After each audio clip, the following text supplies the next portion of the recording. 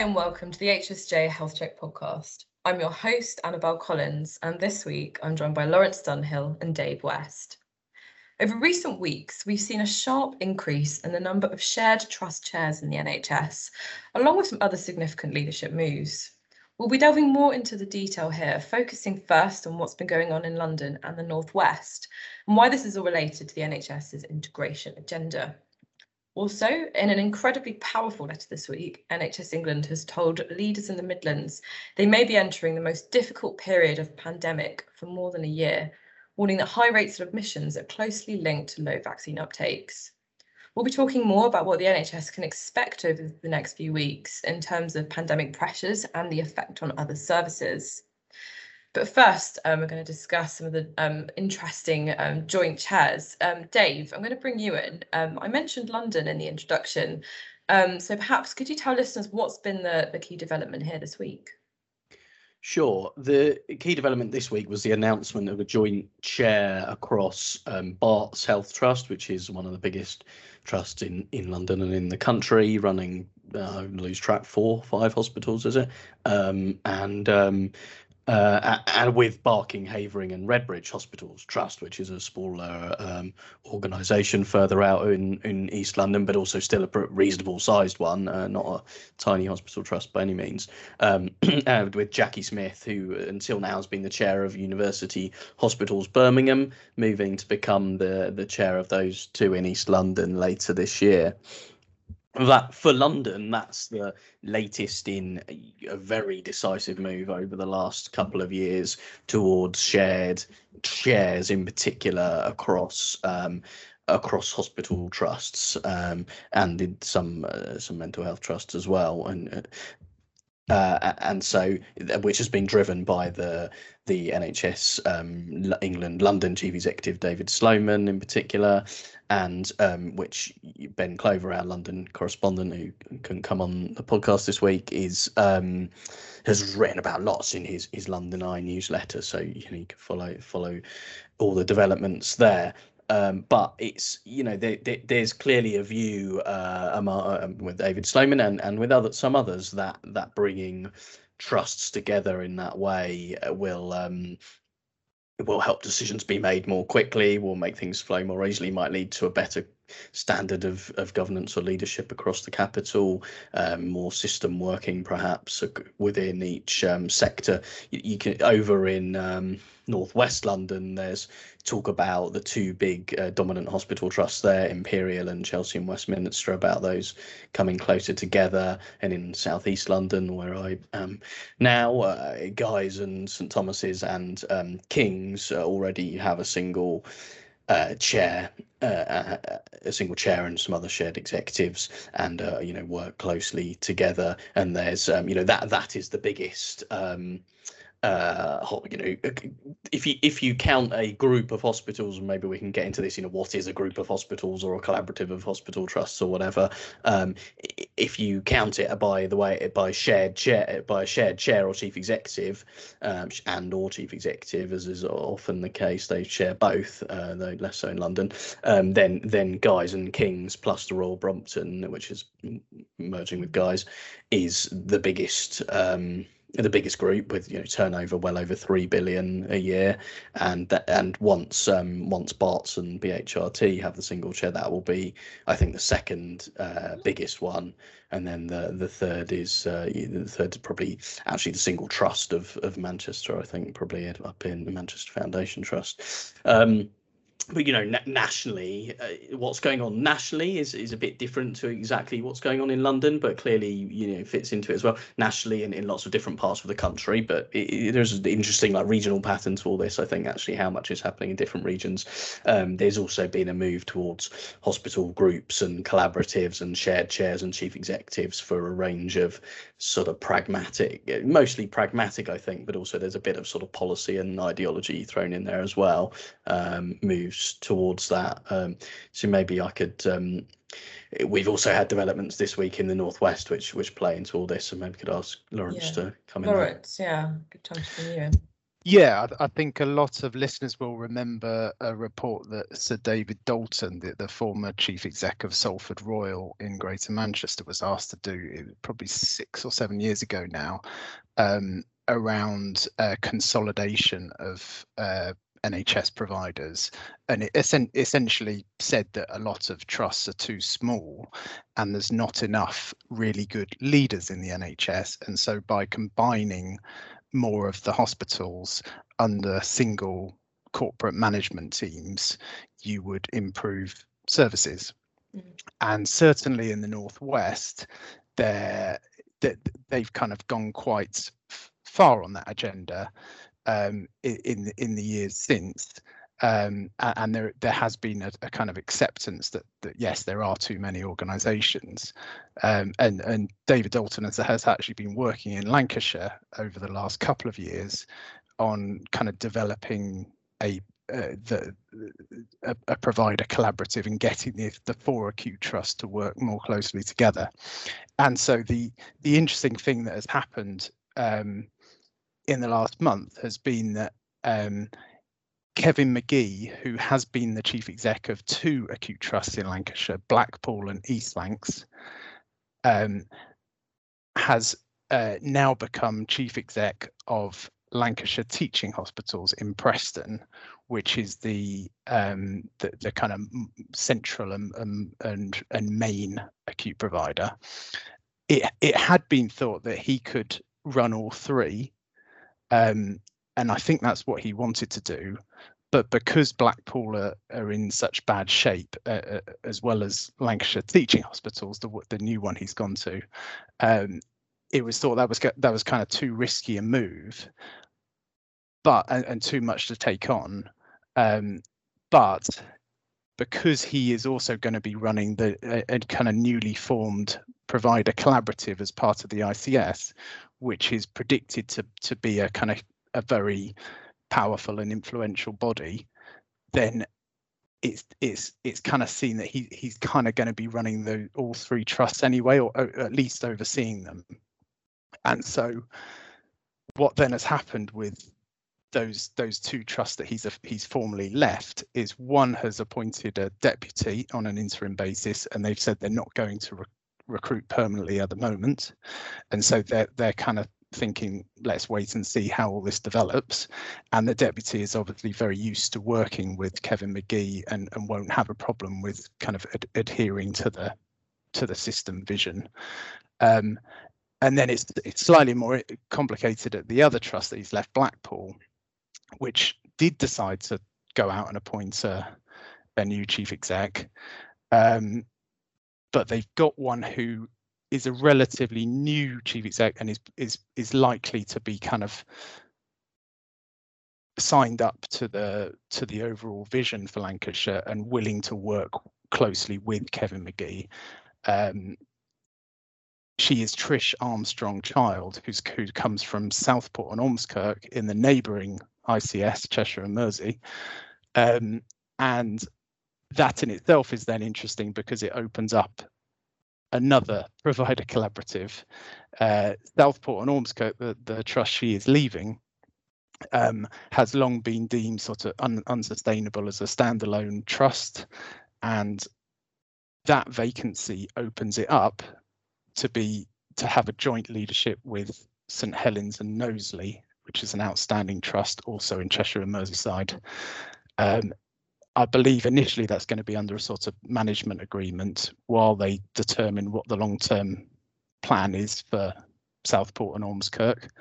But eventually it will be sort of subsumed by St Helens and Knowsley formally, perhaps with one of these hospitals going into the Liverpool health economy, but that's another story. I think sorry, carry on. So that's quite a lot to digest all in one, but then there is another leadership development that's happened in Greater Manchester, but maybe I'll come on to that. Well, I was just going to say that, as you said, it's kind of all very ad hoc, but and bitty, but it's sort of like reflective of how this is happening around most of the country and has over the last few years, it's kind of like opportunistic, should I say, in not in a negative sense. That people are these decisions are being made by whether it's boards or probably encouraged often by sort of NHS England and system leaders, ICS people and stuff like that, NHS Improvement and previously the TDA and whatnot. They're taking these opportunities where chief executives leave or where they think they can make the personnel work, make the senior appointments work, where boards are sort of gradually eased to become happy with this situation, because of course typically being taken over or partnered with a larger nearby trust is something that trusts, boards and governors and senior clinicians, managers, etc., are often not very happy about. So it's kind of it's strange. It's happening quite quickly, this change, in a way. I looked at some of the numbers around the beginning of this. Around the beginning of end of last year, and there have been around 250 trusts for quite a long time, since around 2007, 6, 7. There've been about 250 trusts before, or foundation trusts. Before that, there were loads more, but we don't need to go back quite that far. It's tapered off through mergers and acquisitions since about 2012, 13, and maybe that's got a bit steeper in recent years. But if you take account, but still, the number of trusts is still like, well above 200, 225, something like that. Whereas if you take account of these shared chairs and chief executives teams, you would now be like well under 200, and those things have just happened in the last few years. So the degree of consolidation, if you consider this consolidation, and it has really accelerated over the last few years. At the same time, it's not unofficial, but this is not really written down as a policy anywhere, is it? There was the Dalton report, like you said, a few years ago, Lawrence, kind of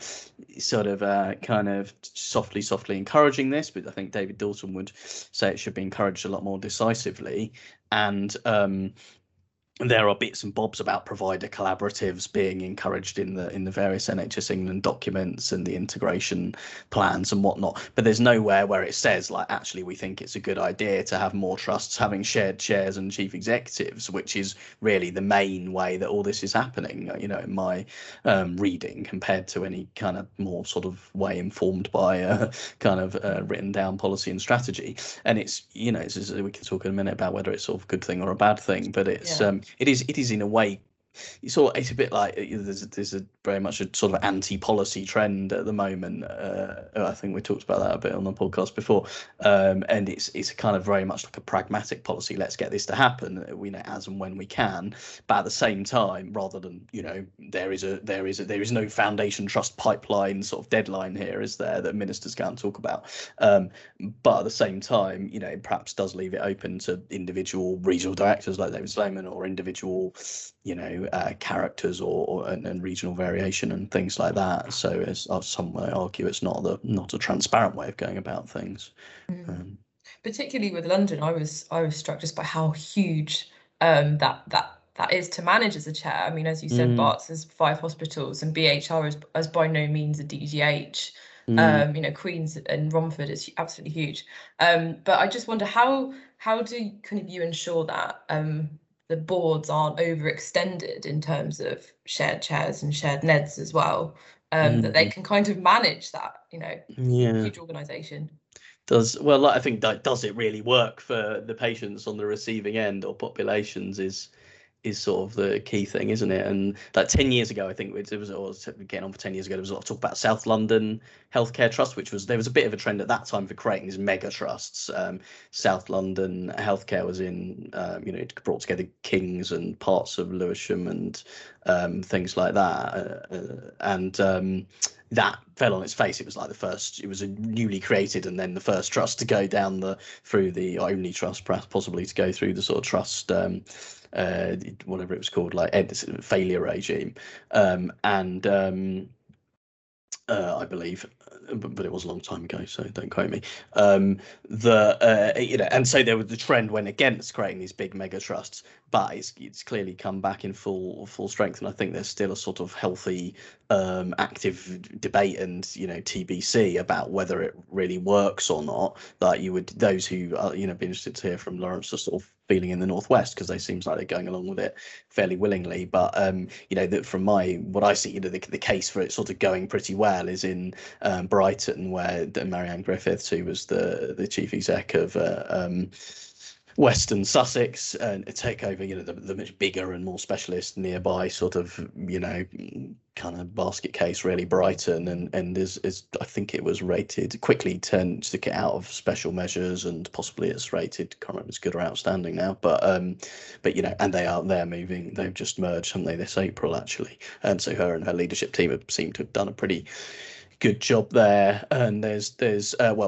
Salford leadership, I suppose, took Pennine out of special measures. But if you look, actually Jackie Smith, who and some of our readers are debating this on the comments thread, Jackie Smith, who's becoming the shared chair of Barts and BHRT, it has come from University Hospitals Birmingham, which took over Heartlands Hospital and Heart of England FT a few years ago, and actually that doesn't look to be going very well.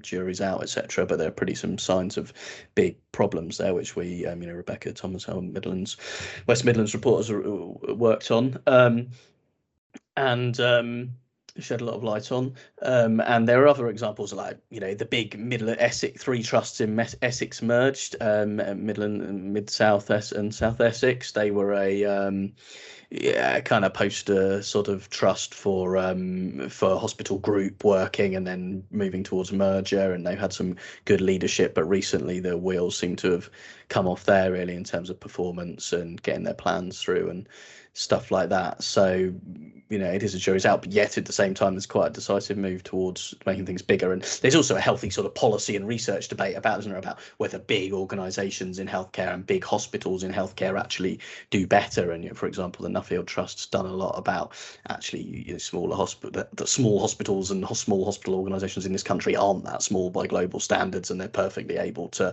cover the overheads to manage themselves and operate in partnership with others and stuff, rather than having to be taken over and merged.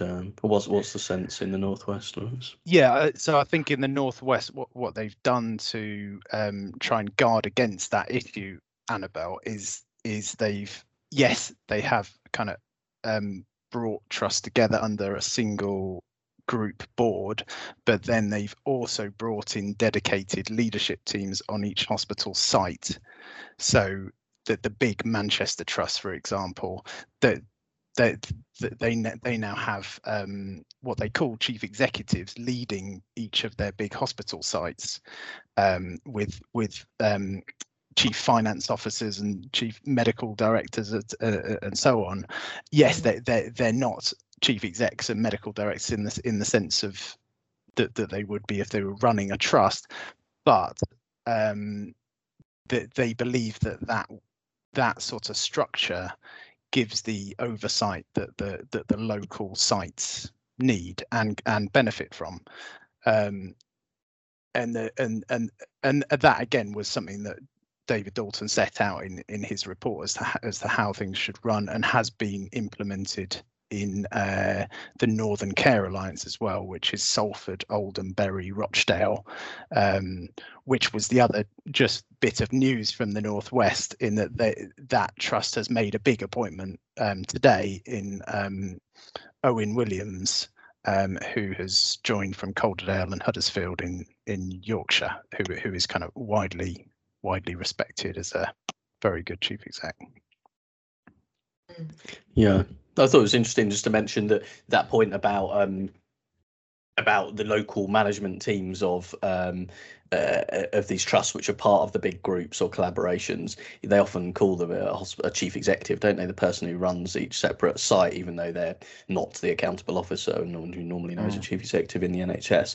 And I did, thinking about the East London situation a few years ago, interviewed Alwyn Williams, who's the very well respected, I think she's very good chief executive of Barts, the Barts part of the situation, and she took that when she took it over, it was already running all the different 3 different A&Es and 5 hospitals, and I think probably part of what she did was actually turn it from a single trust into a group in a sense. And she put in place more clear site level senior leadership teams and things, rather than trying to run for 4 or 5 hospitals as one unit. And I think there's 1 or 2 other hospitals which have gone down that route. So they kind of in a way came to the group model from the other point of view, rather than 3 sites, several sites merging. They were actually one trust disambiguating a bit. I suppose That's what right it means is you'd have a group chief exec who focuses much more on strategy and longer term things, and then the hospital chief exec who is much more about operations. Also, Dave, I just wanted to pick up on Birmingham actually, because Jackie Smith obviously is leaving UHB. But slightly surprise question, but I was just wondering if we know what might be happening there in terms of someone stepping into that role, as obviously that's a hugely important job. Yeah, I don't know. Yeah, it is, isn't it? I mean, as much as who it is sort of how they approach the situation there, because Julie Moore, who was chief exec for quite a few years of the UHB smaller version, and it was all seemed to be going pretty well, has then taken over, was there for the takeover of Heart of England, another big hospital or 2, hospital and another smaller one. And then handed over to a new chief executive, Dave Rossa, who was the medical director. And I'm not sort of up with all the facts, but and it seems to have run into more problems. That may just be the timing of mergers are very difficult, especially merge takeovers of very difficult trusts in very difficult areas, and all sorts of issues going on there, and by no means an easy job. But it doesn't seem to be going greatly well. So what does what approach does the new chair take? Do they think it needs? And the trust it's sort of, I believe it's fair to say, it's sort of fiercely independent. It's it's rated, I think, reasonably well. I don't know if it's good CQC or what. It's not been inadequate, and the care provided at QEH, I think, is probably very sort of well regarded specialist care, generally speaking, and things like that. But cultural problems and all this sort of stuff. So, but it's regarded as one of those sort of pretty fiercely independent foundation trusts that doesn't play nice with the rest of the system. And Birmingham is notoriously not been a wildly collaborative system. They've been trying to do something about that for quite a while. I don't know, but I imagine Jackie Smith would have said, well, she was trying to do something about that. I think she was chair of the ICS, but it doesn't seem to have gone terribly smoothly. So I don't know who they'll get in. Yeah, maybe. But we were speculating about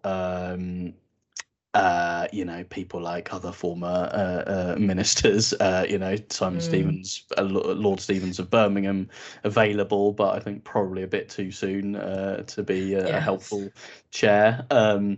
And then David Nicholson's also local, big chair in that patch. I think he's already chair of 2 trusts, isn't he, around the West Midlands? Yes, an ICS or something. And Bruce Keogh's chair of Birmingham Women's and Children's. So I don't know, but it may well be healthy to get someone who's got nothing to do with the local area to kind of try and take the sort of toxicity out of the sort of relationships and that. But who knows? But yeah, really interesting to see how they approach getting the situation and system under control. Sure, absolutely. And I think actually it's a good point on the subject of the West Midlands to segue onto the sort of second part of this episode, which, as I mentioned, is around a letter written by NHS England to regional leaders in the Midlands.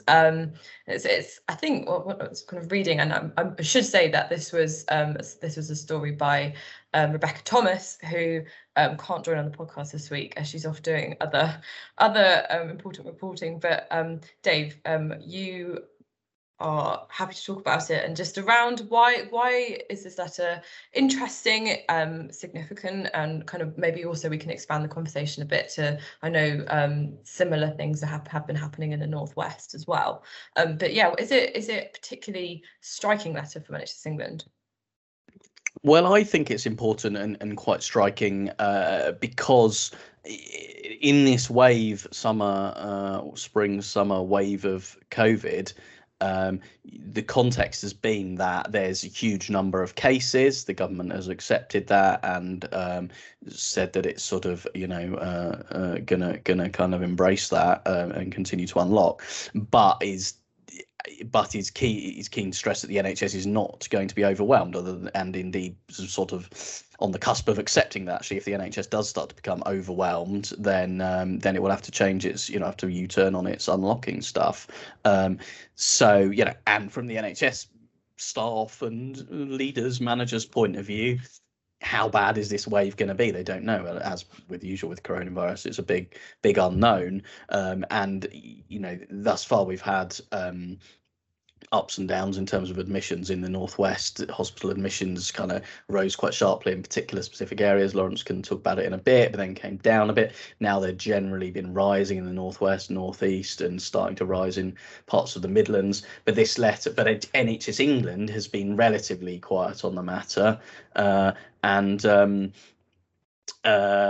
the NHS in general has not been, permitted to kind of come out and strongly say, look, we're in a really, really tough situation, and there's not been a great deal of that on the record. Whereas here we have a formal letter going out, which was, Rebecca obtained. It wasn't published, to be fair, but NHS England has put down in black and white that this may be the worst period since the first wave. Kind of interesting observation, I suppose, because whether what one feels has actually the worst bit, I think, probably varies. But saying there's the worst, this could be the most difficult period since the first wave, which is really terrifying for people, and also specifically linking this to low vaccination rates, saying that hospital admissions are clearly linked to high admission to high admission hospital admissions, and intensive care admissions are linked to low vaccination in particular parts of the West Midlands, Birmingham, Sandwell, and that sort of area. And there's a kind of very more NHS inward looking thing about this, which is that the NHS England is going to have to ask people to pull out all the stops again to not only help their own trust and their own local population as admissions rise, but that other local, that they also have to, step up to their intensive care capacity and cancel operations and ask staff to do more and be redeployed and things like that to help their neighbouring areas or, other places in the region. And which is why I think they've made this point about variation and vaccination rates, because the trusts in other parts are going to have to do more where they may have lower admissions. Yeah, I thought that's what was interesting about this letter, is that because Rebecca also had a bit of intelligence that there had been some tensions around hospitals not helping out neighbours, because this is a very different wave in that the COVID pressures aren't as high, but hospitals are very busy with emergency care, extremely busy with emergency care, and the expectations to keep electives going are much higher than they have been. So you can see why tensions might be greater between trusts, because they want to try and keep their elective lists going as much as possible. And so there was an interesting line in this letter that trusts will have to open additional critical care beds if it's needed to relieve pressure on other units, which of course would mean they'd have to redeploy staff and reduce their elective activity. As I understand it, there hasn't been a sort of similar letter such as this from the Northwest region, which has seen higher pressures than the Midlands up till now, and so it might say something about what the kind of local relationships and tensions have been in these areas that NHS England has needed to step in. And just before we finish, last week, if you listened last week, listeners, we talked a lot about how the government has changed the elective recovery fund targets. It's now expected that trusts will achieve 95% of the elective activity done last year rather than 85%, which is obviously much more challenging. And I just wondered, it just sort of struck me that that is a huge ask. And obviously is contributing to the pressures around this. But I mean, Dave, do you think that, I don't know, could NHS England have to row back on that that ask, considering, you know, the pressures, you know, the contents of Yeah. this letter and the increased pressures, and you know, obviously the low vaccination rates, trying to up their vaccine programs, and yeah, just wondering when we could see a U-turn there. Yeah, well, I think the system is that you get a trust, or a system gets paid more if they do more, don't they? So it would, but it will seem rather unfair. Do more elective activity, but it would seem pretty unfair to penalise a system that's overwhelmed with, got lots of COVID, and being asked by its neighbours to help out, for cancelling electives if they had no choice. So yeah, it might have to more. I think last autumn there was a debate about it for a while, and then I think, can you remember, Lawrence, there's a benchmark of like 20% possibly? NHS England said at one point, like, if you've got 20% COVID occupancy, then we'll exempt you from the particular penalties at that time, or it might have been different. But I mean, it's hard to see how you're not going to be cancelling anything if you're on like 10% or more COVID occupancy, which some of these trusts are at, and will probably be getting to, unfortunately. So yeah, I mean, penalising organisations for being in that situation will seem a bit unacceptable. And, you know, I mean, as per last autumn, the NHS sort of trying to do its best to recover activity, but people will have to accept that if they want to sort of let COVID rip, then it's going to impact on elective care. Yeah, I think that 95% is going to look very irrelevant in lots of the country quite soon, or if not already. Definitely. And I think just before I close, just to listeners, do get in touch and let us know what's going on in your areas, as we're keen to hear what the pressure's like. And yes, I think that's it for this week. Thanks, Dave and Lawrence. And just a reminder to listeners, the HSJ Health Check podcast is available every week on our website and across all main podcast channels. And please don't forget to subscribe if you haven't already. Thanks for listening, and we'll be back next week.